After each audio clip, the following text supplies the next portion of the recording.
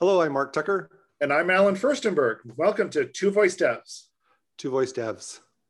Well, welcome back, Alan. It's great to be back. You know, it was fun watching you and Roger in the hot seat, and you guys had a great conversation that was fun for me to watch. But you know, and as much as I enjoyed the family time, which is why I was out last week, it is good to be back, and it's good to see you and chat with you again.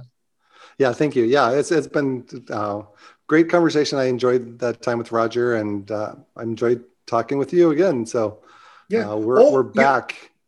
You know, it's always great to see the guest hosts that we can bring on, and I like bringing on a lot of diverse, and different guest hosts, because we get all of these different perspectives. And Roger has a fascinating backstory and a fascinating set of perspectives. And I love working with him, and I love what he and the rest of the Bixby team are doing. So it's always good to get his insight on things. Yeah. So I know it's been a pretty big couple of weeks for both of us. Both of us have had some big projects that are nearing the finish line. Yes. And I know one of the big moments in building actions and skills is right at the very end. We need to pass one big hurdle. Yes, we call it a certification on the Alexa side of things. And on the Google side, we tend to call it the review process or the review team. And it's always a challenge, isn't it? It is. So this is the moment where you take your baby and you hand it off to somebody else to look at it and they tell you if it's ugly or needs to go back and bake a little bit more. I was going to say, I'm not sure I like this analogy here, but yeah. No, sorry. Our software project. Yeah, sorry. It's probably. The analogy doesn't quite work, but yeah, no, this is when we get somebody who has no skin in the game to take a look and tell us whether we can release it or not. And that's and there's some differences leading up to that. You might be like on the Google side, you might do an alpha test or a beta test. So there's some things that you can do, and there's a little bit of difference between Google and Alexa on that side of things. And then there's the actual certification process. I don't know. Do you want to kind of walk through what Google does? Sure. So on the Google side, basically there are kind of four phases that Google thinks about things. There is what they refer to as development. And that's, you're developing it, you're writing it, and it's just the person permitted to the project that has access to it and can fiddle with it. And you can have more than one person directly permitted to the project, but all of them are essentially able to edit it. They're super users. Yeah, there's super users. They can special stuff and right. Sometimes that collides with things later, but you have to realize that if you're signed on as one of those special developers that can access it locally, during development time, then that is something that might impact later on. Right. You've got power there. Yeah. And then you can do what they refer to as an alpha release. And for an alpha release, you are basically saying we're taking a snapshot of the conversational design at that moment. So what scenes are in place, what intents are, what the training phrases are for each of those intents, all of that gets frozen and is made available to alpha testers. And you can have up to 20 people who have signed up for an alpha test program. I emphasize it's the dialogue training that is in place, because you can keep changing your webhook, or you can keep changing the action, the program that runs as the webhook as much as you want. That's not considered part of the release. They ignore that. It's the conversational model that is released. So you can release that to the alpha channel, and your alpha testers, once they sign up for it, you need to add them to an allowed list. And once they have approved that they want to be on the alpha program via their phone, they will have access to it on all of their devices, all of their assistant devices. Okay. Then you can promote this release to what's referred to as the beta channel. And the beta channel has two major differences from alpha. The first is you can have up to 200 testers. The second is that in order to be approved for beta, it needs to go through the review process. And we'll cover the review process in a second. And then you can release it. And the biggest difference between release and beta is that it becomes public, it shows up in the directory and so forth, and everyone has access to it, but it also needs to have been reviewed. Now, there's a subtle nuance there. So if you have it reviewed in the beta as a beta, and it's been approved in beta, as long as you don't do anything different, you can release that same version as production. So this is a way that you can time a production when it becomes public. So is that the only mechanism for when you decide when something gets released, is by saying, I want to go from beta to release? Yes. It's an explicit step, right? It's an explicit step that after it has been reviewed, you can make it public at any point by moving it from the beta channel to the release channel. Okay. So how does it, are there any parallels at all in that process on the Alexa side? We only have beta. Our beta is your alpha. And there's toggle settings at the end where you can deploy it immediately or have it pass certification and then you manually push it. Okay. So yeah, go ahead. So going from beta to release, at what point does it go through the certification process?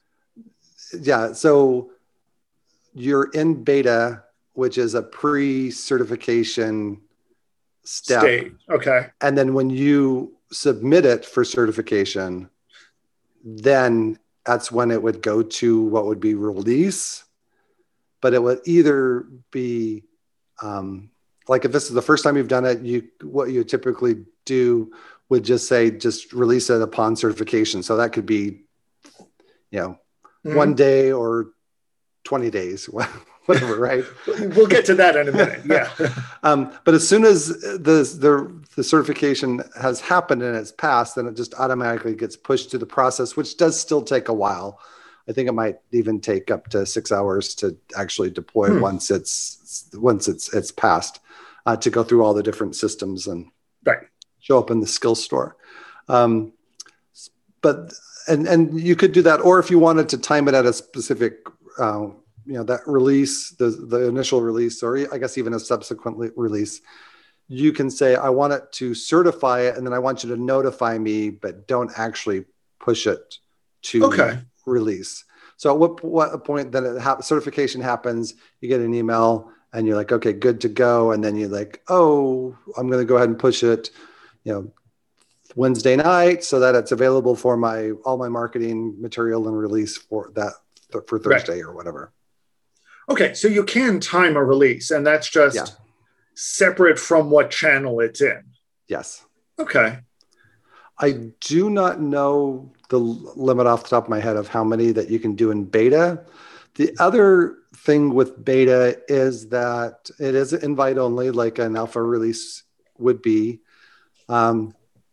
But it only lasts for a certain amount of time. You can't have an undetermined length of beta. They give you 90 days, at which point you get an email saying that your beta has ended. Now, if you only work on one thing that's being released at a time, or beta at a time, then you're good. But if you've got multiple things, then you get a generic email that says the beta is over, but it doesn't tell you which skill the beta is over for.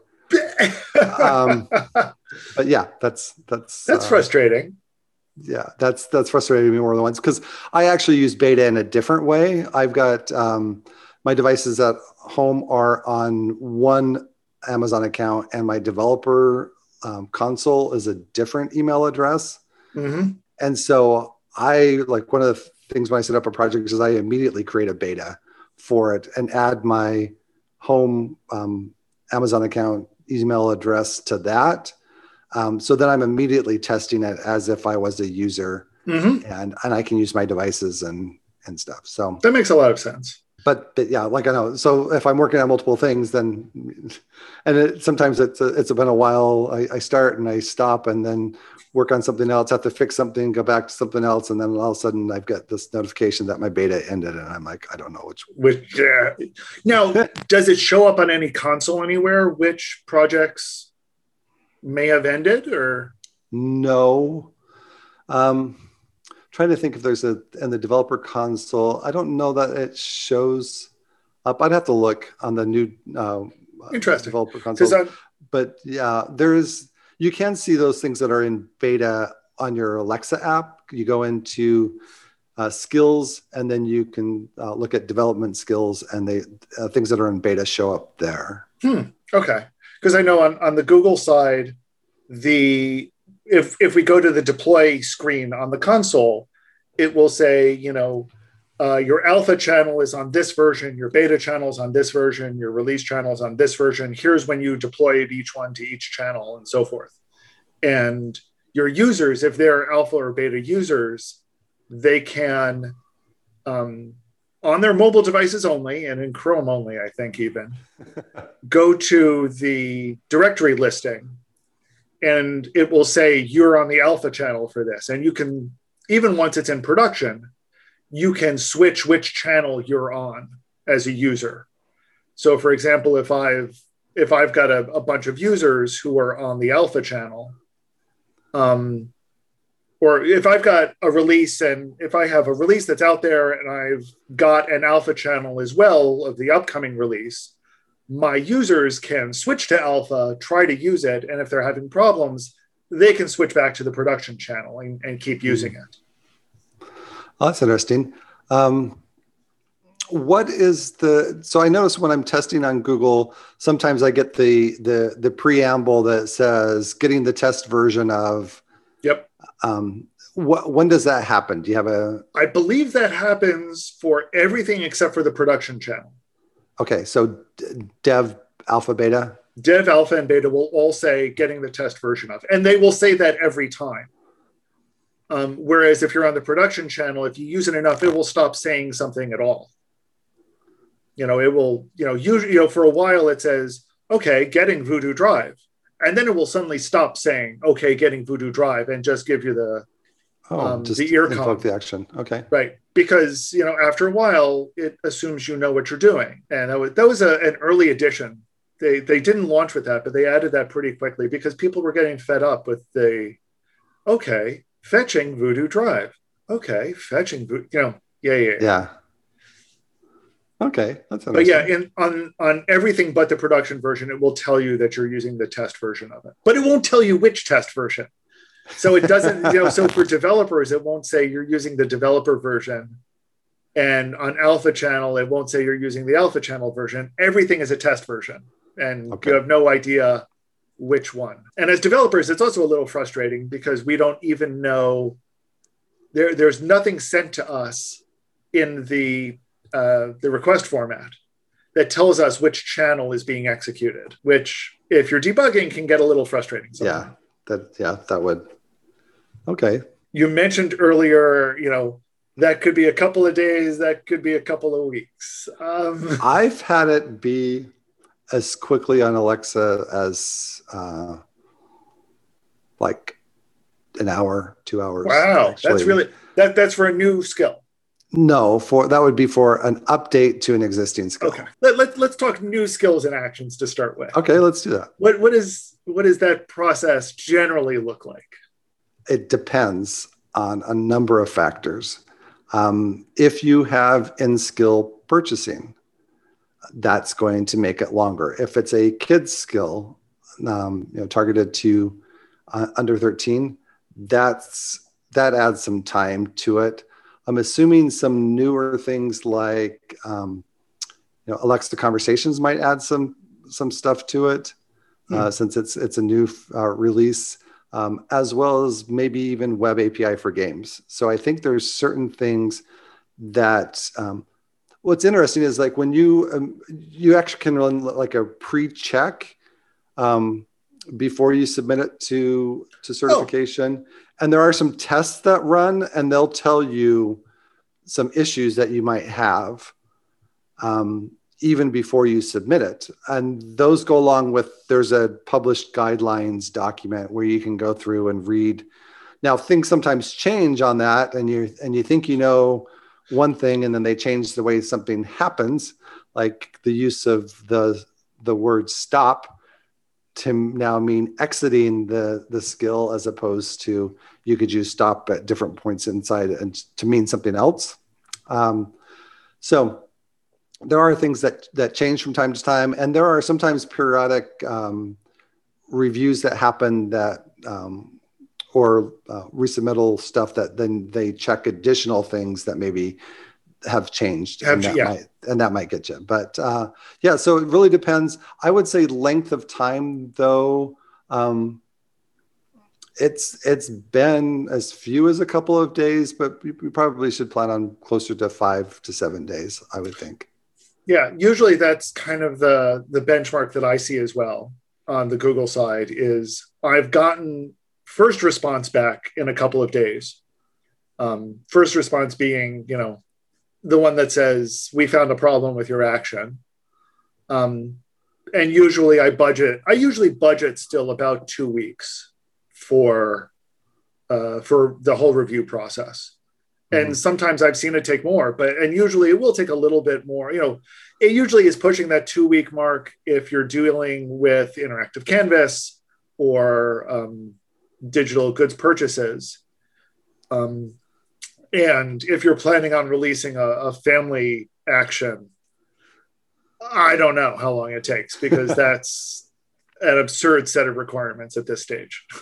Yeah, it's interesting. There's been some changes on the Alexa side. Like when you submit, you can version different language models.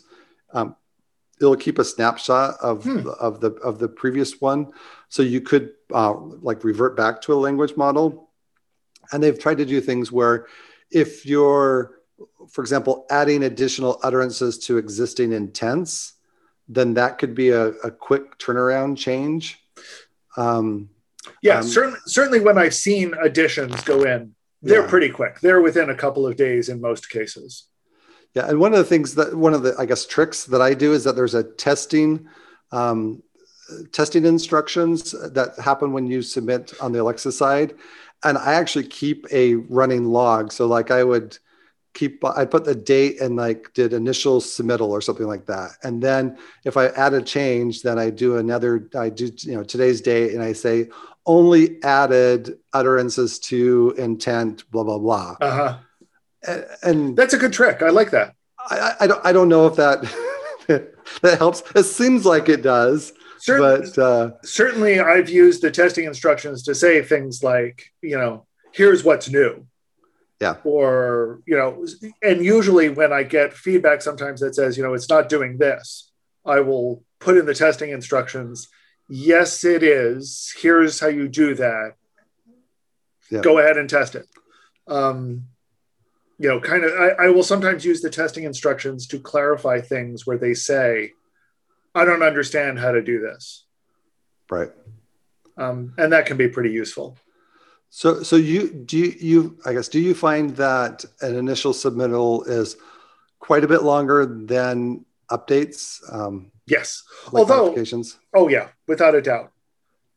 Although the most recent one that I submitted, I got a response back within 2 days, which was impressive. And it, of course, had some problems. And when I corrected the problems and replied, they replied back very quickly. In some cases saying, no, we're still having problems. And in other cases saying, okay, you've been approved. And I was honestly floored. Yeah. Because the one problem they highlighted in this particular case was I had, way back when I started development, indicated that it was going to use interactive canvas.